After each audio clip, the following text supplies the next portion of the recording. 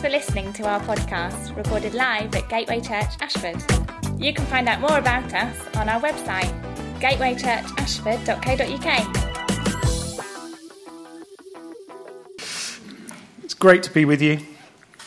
It's fantastic to be here.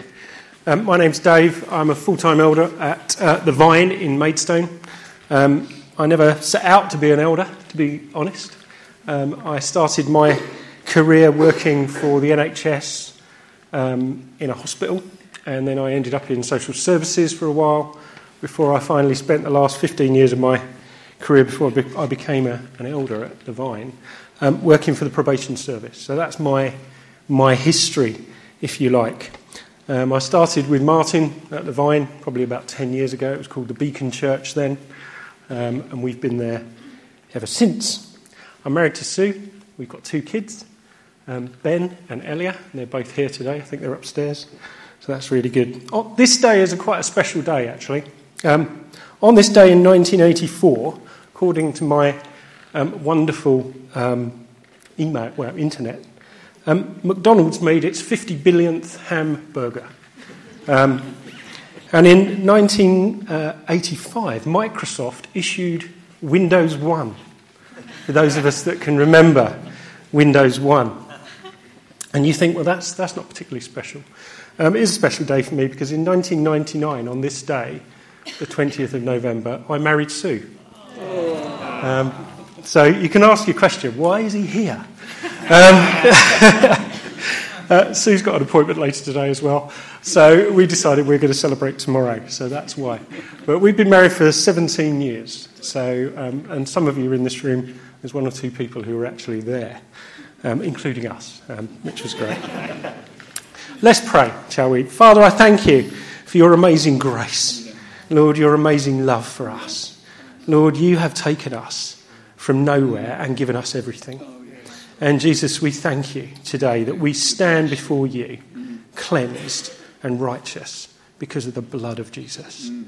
Father, I really pray that you'd help me convey some of your heart today for the broken world and for the world in which we live.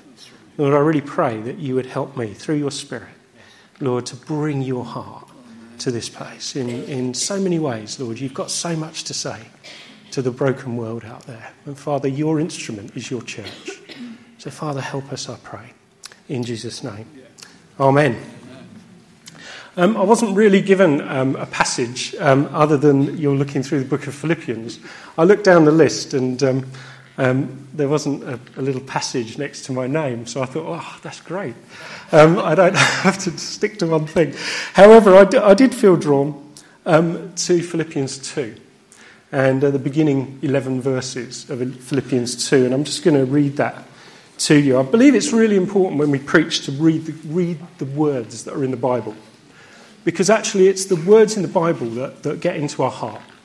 I can say lots of words, and I will use lots of words today, but I really want you to listen to these words, because these are really important. So if there is any encouragement in Christ, any comfort from love, any participation in the Spirit, any affection and sympathy, complete my joy by being of the same mind, having the same love, being in full accord and of one mind. Do nothing from selfish ambition or conceit, but in humility count others more significant than yourselves. Let each of you look not only to your own interests, but also to the interests of others, having this mind among yourselves, which is yours in Christ Jesus, who, though he was in the form of God, did not count equality with God a thing to be grasped, but emptied himself by taking the form of a servant, being born in the likeness of men, and being found in human form. He humbled himself by becoming obedient to the point of death, even death on a cross. Therefore God has exalted him and bestowed on him the name that is above every name, so that at the name of Jesus every knee should bow, in heaven and on earth and under the earth, and every tongue confess that Jesus Christ is Lord, to the glory of God the Father. That's just an amazing passage of Scripture. One of the most amazing passages of Scripture in the Bible. The whole Bible is full of amazing passages of Scripture. But that particular passage, I think, just sums up who Jesus really was. It's all about his humility, his servant nature, his willingness to put our needs above his own. That's what humility is all about. Rick Warren, famous American preacher, said it like this: humility is not thinking less of yourself, but thinking of yourself less. That's what it's about. It's not thinking that you're nothing, but it is thinking about others. That's true humility, and that's Jesus. That's his character. As I was praying for you guys, I felt that there were two particular things that he laid on my heart that I felt I needed to come and encourage you with. And these are two things that you'll think, well, they're obvious. But let's just push into this. The two things I want to say are these things. You need to remember that you are loved by God. You are loved. You are deeply, deeply loved by God. And the second thing I want to mention is some stuff around forgiveness and unforgiveness. And we're going to push into both of those things very briefly. And then at the end, I want to talk about some of the impact that having those two things in our lives has on other people. The key to anything worth cultivating, you're in a cultivating series at the moment, the key to anything worth cultivating in our lives is the building of our relationship with Jesus. Nothing else will cultivate anything of any good in our lives if we're not cultivating the very core of our relationship with Jesus. Pressing into that relationship is so key. Jesus has won an amazing victory for us through his death and through his resurrection.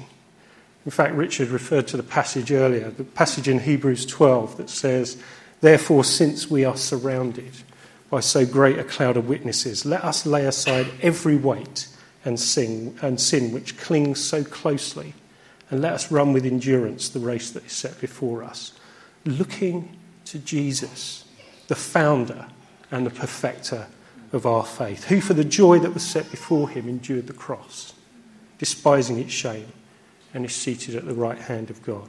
Consider him who endured for sinners such hostility against himself, that you may not grow weary or faint-hearted." Weariness and faint-heartedness occurs when we take our eyes off Jesus. When we don't fix our eyes on him, that's when we get faint-hearted. That's when we get weary. That's when we start to try and do stuff in our own strength. So I want to talk a little bit about those things today. Let's think about love. I came today with a very simple word for you, really. I had this word for us at the Vine a couple of years ago, and it came back to me as I was praying for you, and it's quite simply this. God just impressed on my heart to tell you that he loves you. That he loves you. You know, I meet many Christians who simply find that the hardest thing to accept. They know it in their mind. They've been told it so many times. They can tell you all the Bible verses that relate to God loving them. But actually in their heart, they struggle to accept his love and his care. Just think for a minute, when was the last time that you were so overwhelmed with God's love that it just blew you away? When did that happen for you in your life? It's not about a gooey feeling. We can all get those. I can stand here this morning and I can sing some of my favourite songs. One of my favourite songs, that song about the cornerstone, it's one of my favourite songs. It does something in me, gives me a nice, that is amazing. That's not the kind of thing I'm talking about. I'm talking about a really deep impact as God's love overwhelms you and surrounds you. It is amazing. Amazing Grace does that to me. That song, Amazing Grace. How sweet the sound that saved a wretch like me.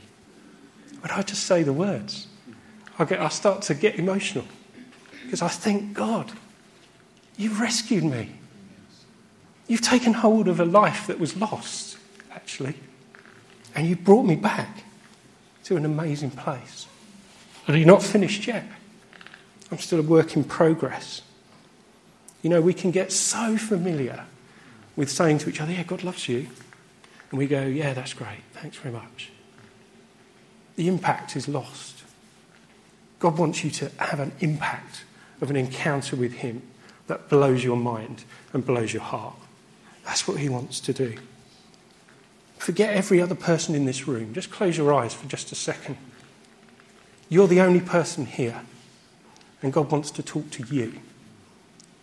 I love you, says the Lord God Almighty. I love you. He's quite simply our rescuer, and he's our redeemer. Many don't see God as that. Many see God as like a head teacher kind of character. We're in a school, head teacher type character, or a strict judge just waiting to trip us up. That's not the God I know of the Bible. That's not the God that came to me. When I was 17, I gave up my Christian life and I thought I could do it on my own. And I went off and I left my family home. I gave up on the relationship with my mum and dad, really. And for 9 years, I wandered in the wilderness. Let's just say that. I spent 9 years as a long-haired biker. I know you're going to find that quite hard to believe, but that was me. I got into the scene that bikers get into, which is inevitably around drink and drugs and all those kinds of things. And you know, in the 9 years that I pursued that, God cared for me. He pursued me. I lost many good friends through alcohol and through drugs. I don't give any glory to those 9 years, but I do know that God saved me and he brought me back to a new place. And he did it very simply, actually.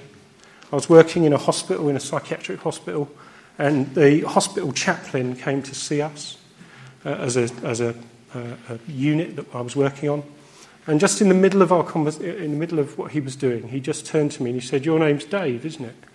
And I said, "Yes." He said, "I've got a little word for you that I think God wants to lay on your heart." And me being quite arrogant, full of pride, nowhere near God, wasn't even looking for him really, just ignored him pretty much. But he gave me the bit of paper. 2 weeks later, I was feeling really, really low, actually. A number of things had happened in my life, feeling really almost suicidal. And I remember getting this piece of paper out of my pocket and finding a Bible and reading the verses. And it was all about grace. He gave me these words. He said, "All were objects of wrath, but because of his great love, God, who is rich in mercy, made us alive." And I broke down, and I cried, and I cried, and I cried. And God met me on my own in a little room with no one around. It's great fun then trying to find a church when you're a long-haired biker. It's amazing how it almost like when you walk into the church, the parting of the Red Sea, it was almost like that experience. But that's what God did, and he rescued me and he redeemed me. In fact, when I was in Egypt last week, or a couple of weeks ago actually, God gave me a little poem, and it's all about his names. And I thought I'd read it to you because we need to understand who God really is. God is love. But this is who God is. King of kings, Prince of peace, Jehovah Jireh, great high priest, shepherd, redeemer, anointed one, Abba Father, risen Son, wonderful counselor, cornerstone, creator, restorer, God alone, the rock, the Lord, El Shaddai, Alpha and Omega, Adonai, ancient of days, consuming fire, bread of life, our heart's desire, comforter, Jesus of Galilee, a sacrifice to set us free, friend, saviour and coming king, lamb and lion, salvation spring, King of heaven, precious Son, Holy Spirit, 3 in 1, giver of life, the architect, heaven's champion, perfect. That's who God is. That's just my attempt at trying to describe who he is. He's got so many names. But the God that I know is a God of love, and he's a God of rescues. I just believe that we can't cultivate much of a love for others if we don't know that we are so loved ourselves. We are so loved by God. We are so loved. He is so wonderful. He asks us to do two simple things, actually. Love him and love others. Knowing that you're precious, I believe, makes that journey that much easier. You know, if you don't like yourself, I didn't like myself. If you don't like yourself, you'll find it hard to love others. If you can't see how much God has forgiven you, you'll find it hard to forgive others. The world that we live in develops a culture around possessions and status and all those things. That's not how God sees you. God loves you despite knowing everything about you. Everything. All that you've done, all that you've thought, all that you've ever thought. That's what he knows. I couldn't sum this up, so I looked to Packer to help me with this. And he gave me this wonderful quote. Not he personally, but I looked it up and there it was. So this is the quote. It's quite a long quote, but I really want to read it to you because it really underlines what I'm trying to say to you. What matters supremely, therefore, is not in the final analysis the fact that I know God, but the larger fact which underlies it, the fact that he knows me. I am graven on the palms of his hands. I am never out of his mind. All my knowledge of him depends on his sustained initiative in knowing me. I know him because he first knew me and continues to know me. He knows me as a friend, one who loves me, and there is no moment when his eye is not off me or his attention is distracted from me, and no moment, therefore, when his care for me falters. This is momentous knowledge. I think that slightly underscores it. There is unspeakable comfort, the sort of comfort that energises in knowing that God, constantly taking knowledge of me in love and watching over me for my good. There is tremendous relief. This is the crux of it. There is tremendous relief in knowing that his love to me is utterly realistic, based at every point on prior knowledge of the very worst about me. So that no discovery now can disillusion him about me in the same way that I am so disillusioned about myself and quench his determination to bless me. There is certainly great cause for humility in the thought that he sees all the twisted things about me that my fellow men do not see, and that he sees more corruption in me than which I see myself. There is, however, equally great incentive to worship and love God in the thought, for some unfathomable reason, he wants me as his friend. That's the God that I know. That's the God that we need to know. He knows us. He knows everything about me. He knows what I've done. He knows the very worst that I got up to and continue to get up to sometimes, because I'm not a perfect person. He knows everything that I think. And yet he still loves me. He can't be disillusioned with me. He's not going to turn around and say, well, that was a bit of a surprise. I didn't realise you were going to do that. That's not the God we know. The God we have knows us inside out.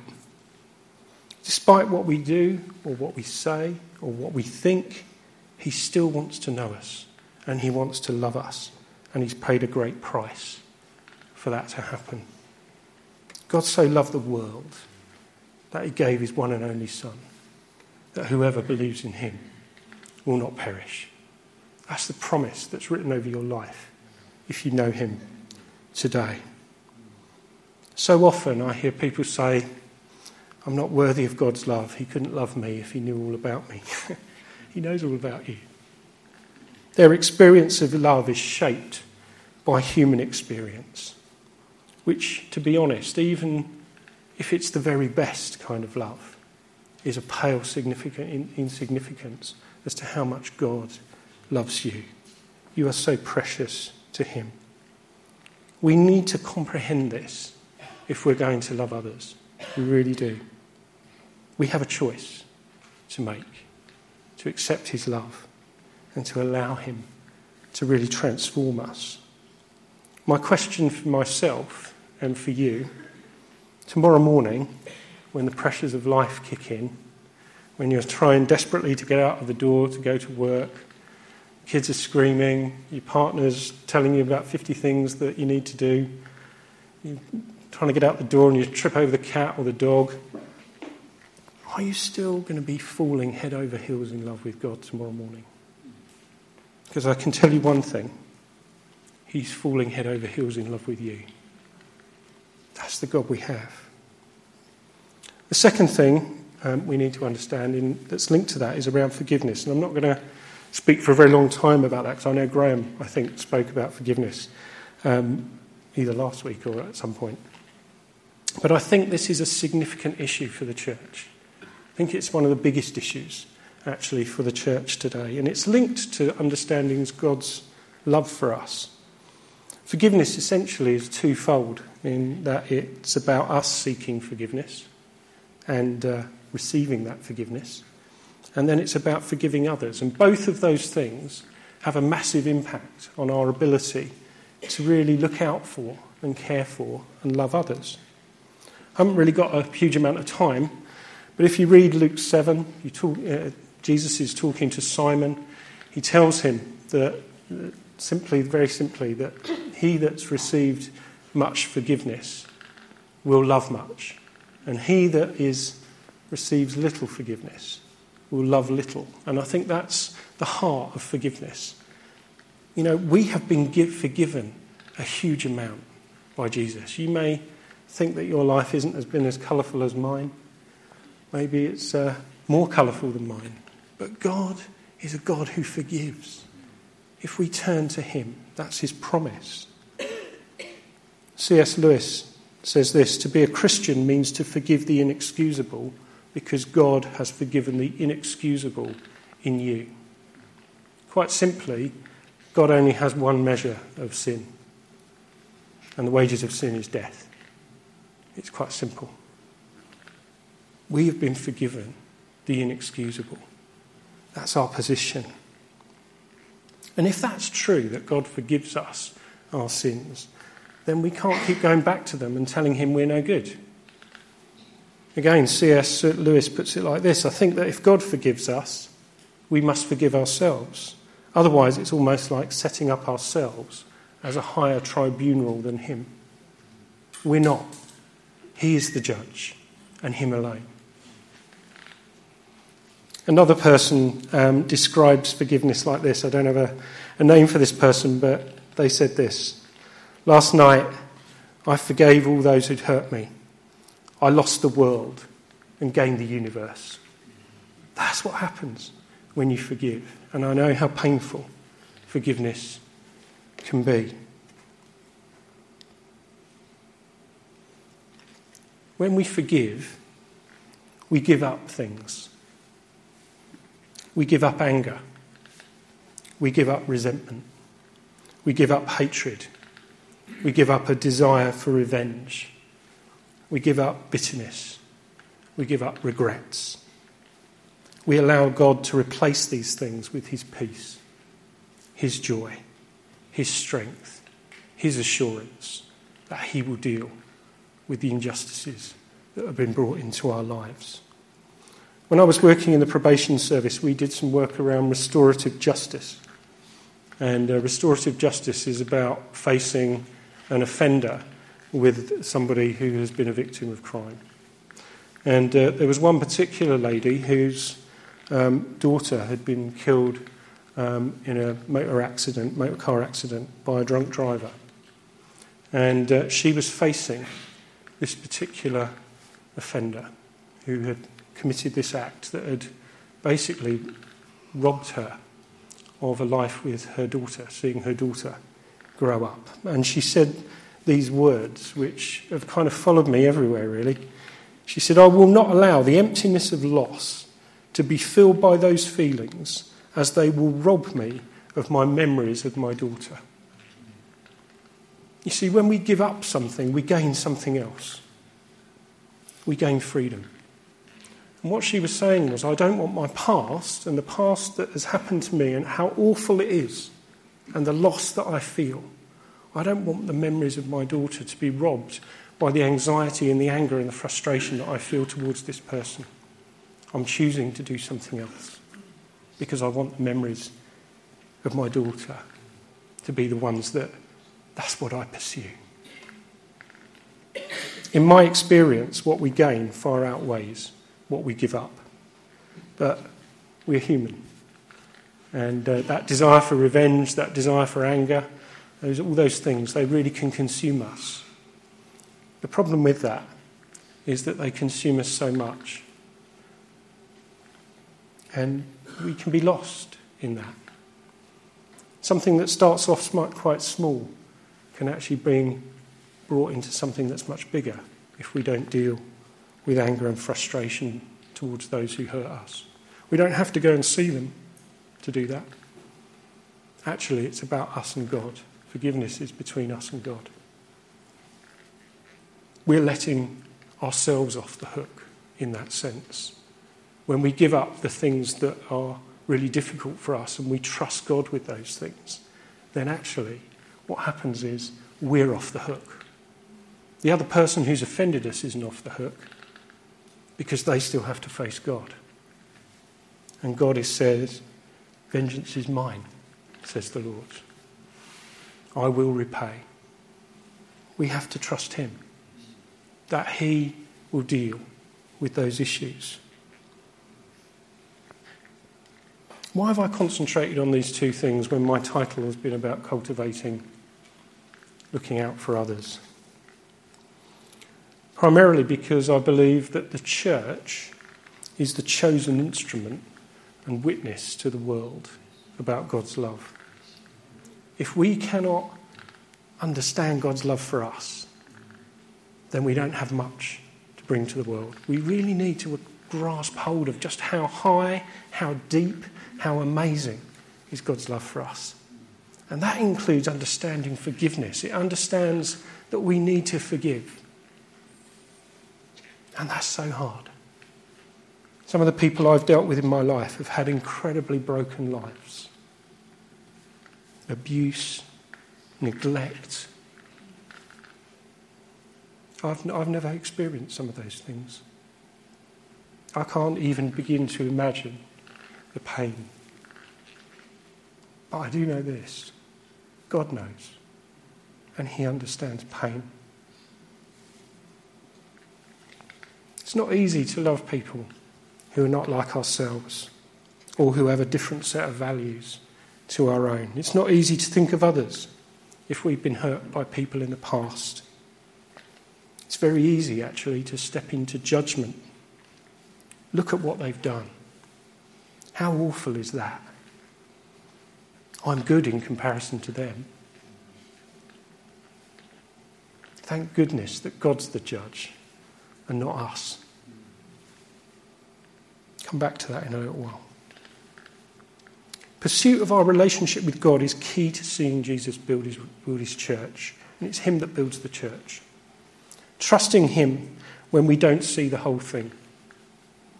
Knowing he loves us. Accepting his forgiveness for us and forgiving others. Trusting that in all these things he knows better and he has a plan. That he is the judge of these things. And the reason that that's so important is so that we then get to play the part that he does call us to. the part for this generation to go into all the world and make disciples, to reach the lost in this generation that we are now living. I've got a little quote from Brother Andrew. He says, "The work of the church is not survival. She exists to fulfill the Great Commission." That's the work of the church. We're not here to survive. We're not here to just give ourselves a pat on the back. We're here because we've got a mission. And the mission is to go into all the world and make disciples. Go into all the world. That's everywhere. That's every part of it. There's no place where we're off limit to go. There's no people that are off limits in our lives. My heart, and I'm sure yours, is to lead a life that is worthy of the calling that he's placed upon us. I'm sure that's your heart. It really takes courage to do that. Can we play my first clip? The LA one. So we came to LA when I was 20. I just thought, I came from a big church. My father in Phoenix, Arizona. I thought, man, when we come here, we're just going to build a big church in the middle of the city. And then when we got here, I think God said, okay, you can think you're going to do that, but let me get you here and show you really what you're really going to be doing. And then God just spoke to our heart, and that is to build people first, then he would build the church. So we're home to about 273 different outreach ministries. It's a 24-hour campus. We have people all hours of the day. People that are coming off the streets that have drug addiction that will come in, maybe go through detox. The reality is some of these cases might take 3 years to rebuild a life, but we're patient. We don't put any timetable on it. Some might need 4 months to save rent and go back into life again. Great. Some might need a few years. You got some of the most notorious gangs that run right through here all the way down to South Central. You got hundreds of people out there every day serving. I mean, I can't even believe how different it was since 1996 in this place. It's been so transformed. It's been one of the high points of the whole city. In a day where churches are moving out into the suburbs, we did the opposite, move back in.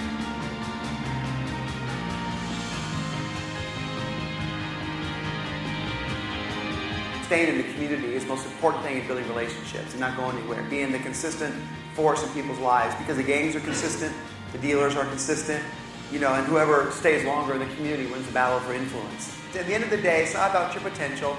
It's not about what you can do. It's about daring to believe in what God can do through you as you make a difference and set out to make a change.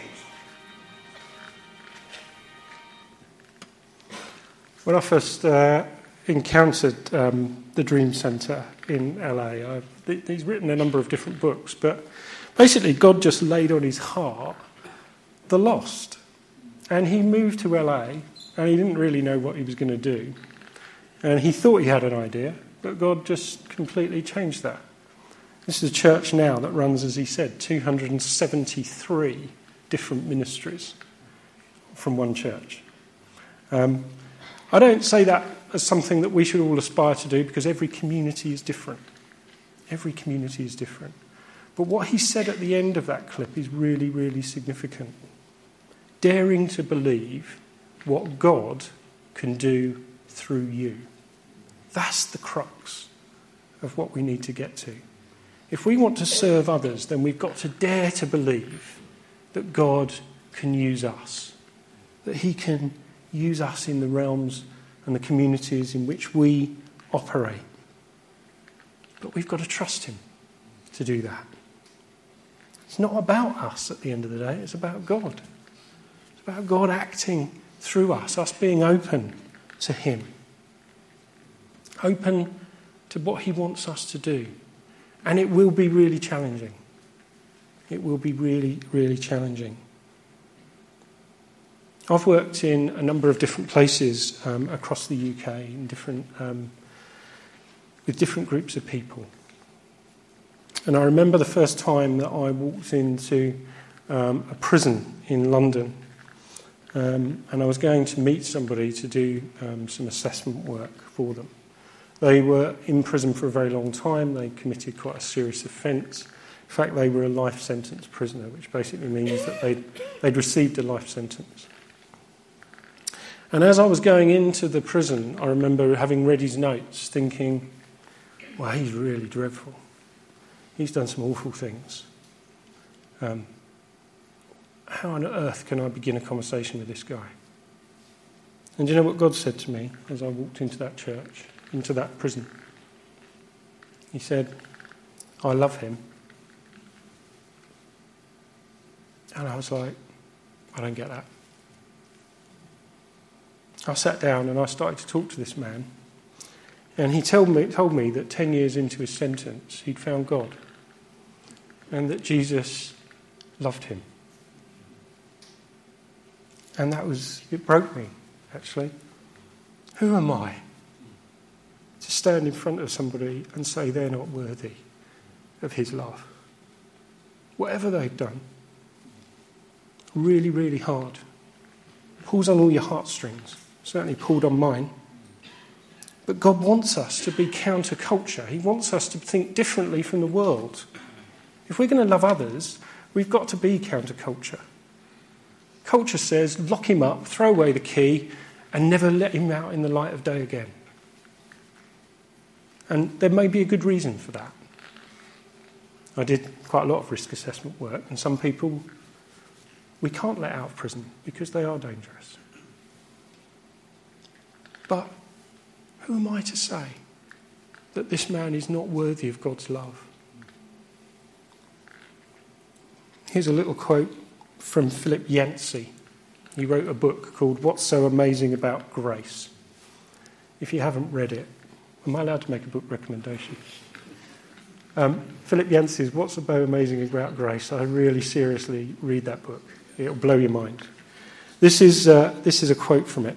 Christians, that's us, by the way, if you know God, should work harder towards establishing colonies of the kingdom that point to our true home. All too often, the church holds up a mirror reflecting back the society around it, rather than a window revealing a different way.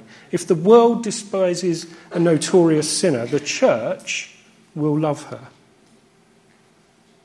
If the world cuts off aid to the poor and the suffering, the church will offer food and healing. If the world oppresses, the church will raise up the oppressed. If the world shames a social outcast, the church will proclaim God's reconciling love.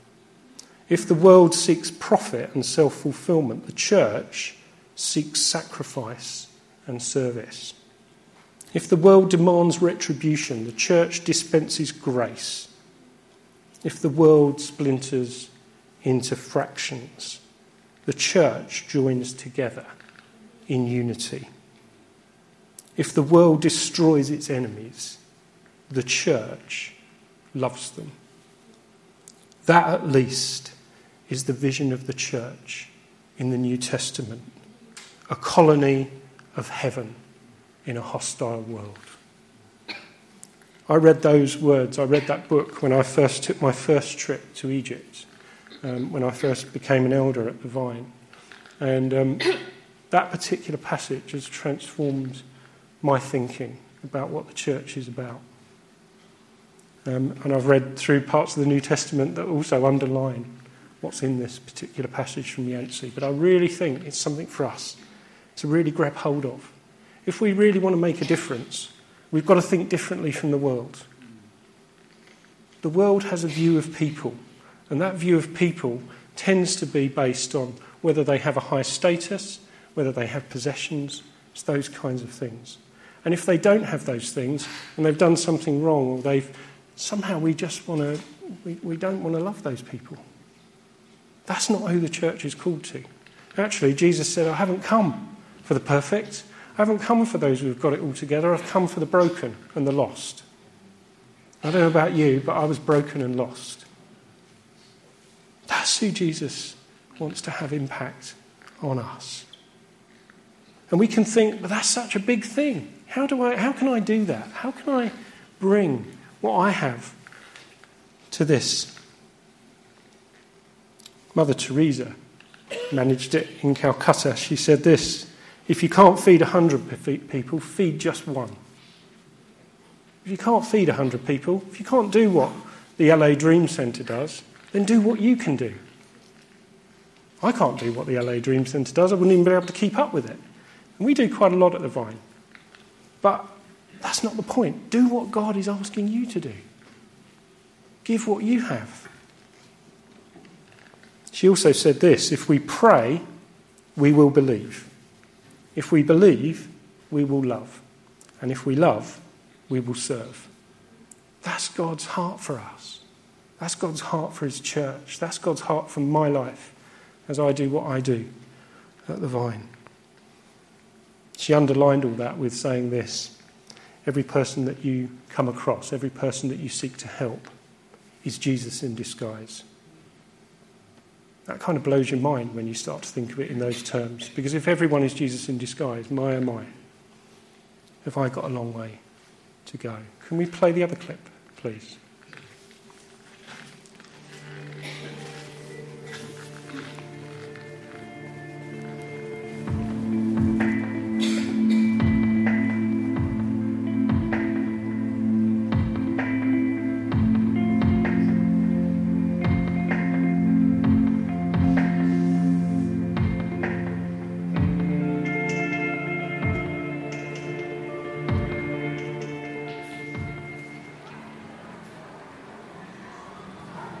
Darf ich dich kurz stören? Ich würde mir gerne mal deinen Eimer leihen, wäre das möglich? Mein Eimer. Ja, ein bisschen drauf spielen. Spielen mit meinem Eimer. Ja. Ein bisschen Musik machen.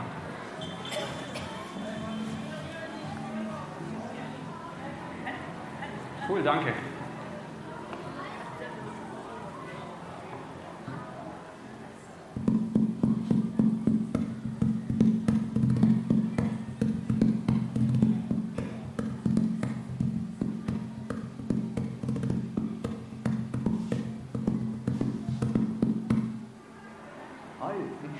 Ja? Probieren wir noch mal was anderes.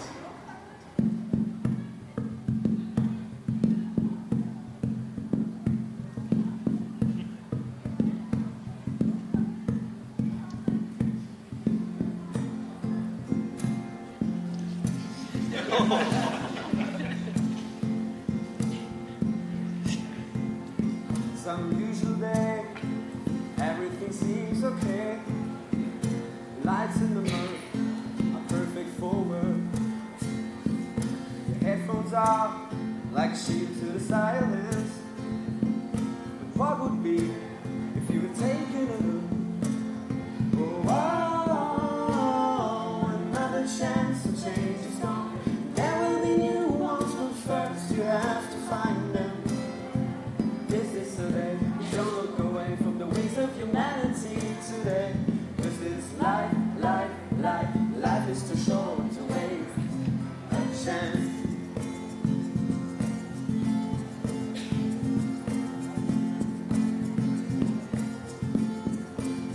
Every evening you're watching TV, there's another misery.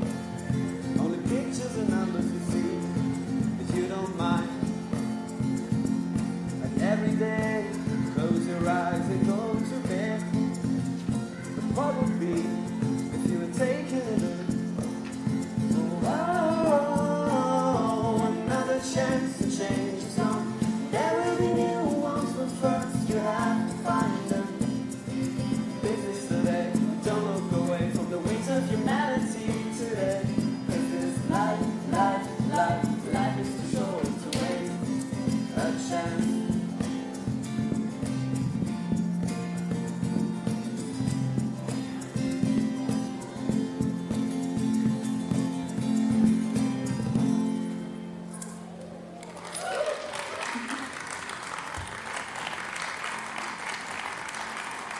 Danke für den Eimer. Schönen Tag dir noch.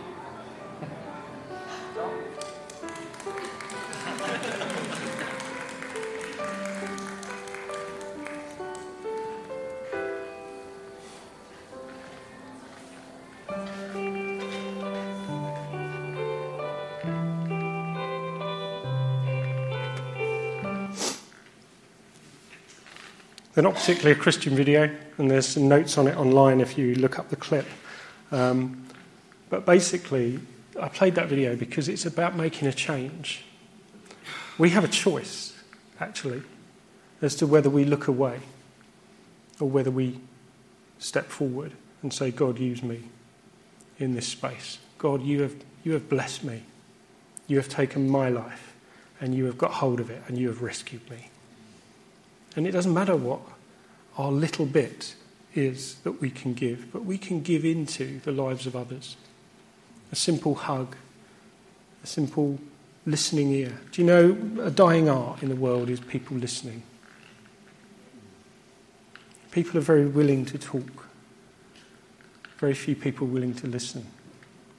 And you can be that listening person. Do you know, I remember Tony, one of our elders at the Vine, often telling me that often when people come round to see him, they come round and they tell all this stuff, they say all this stuff to him. And before he's able to get a word in, they say, thank you very much for listening, I feel so much better. And then they get up and leave. Do you know, that is it. Sometimes people just don't have the opportunity to speak to somebody about what's going on in their life. They just want somebody to hear their voice. That's giving to people. That's thinking of others. You know, one of the greatest things that we can give to other people is time, actually. It doesn't have to be about money. It doesn't have to be about resources. Time is what other people need. And you can make that difference. God has made time for you. And you can make time for others. So how would you respond? How will you respond? It takes courage to step out of the comfort zones that we often place ourselves in. It is a question for us as church. If people are in our communities and their lives are broken, where can they find hope? If it's not in the church, where is that place? But it comes back to that challenge. I love them. Just a couple of quotes just to finish me off. God doesn't require us to succeed, he only requires us to try. So often we think that our success is about success. No. Our success is trying. Persevere. Keep going. Step into it. Jesus is the hope of the world. And he has brought me at a great price. So what's he asking you to change today? Is he asking you to understand his love for you? To accept that love? Is he asking you to forgive yourself a bit more than maybe you've done in the past? Is he asking you to forgive others? Is he asking you to step out and hear his voice and having the courage to follow his plan? What's he asking you to give up so that he can bless you and put stuff into you? Jim Elliot, the great missionary to Ecuador, said, "He is no fool who gives up what he cannot keep to gain what he cannot lose." That's our position in Christ. We gain hugely when we give up on some of the things that we think are precious, but they're really not. The things we need to might give up are fear, maybe believing the lies of the enemy, maybe beating ourselves up and maybe beating others up. Cultivating a culture of looking out for others means embracing his love for you, fixing your eyes on him in all aspects of your life, in your marriage, in your work life, with friends, trusting him when people hurt you and me, that he will take care of that, walking in freedom with others around you, seeking his plan and his purpose for you, and having courage and the daring to believe what he can do through you. I'd like to pray a prayer over you guys. It's a prayer actually that I shared with Graham when I came for a coffee with him a couple of weeks ago. It's the prayer that Paul prays over the church in Colossae. And it's right at the beginning of Colossians, and it's just simply this.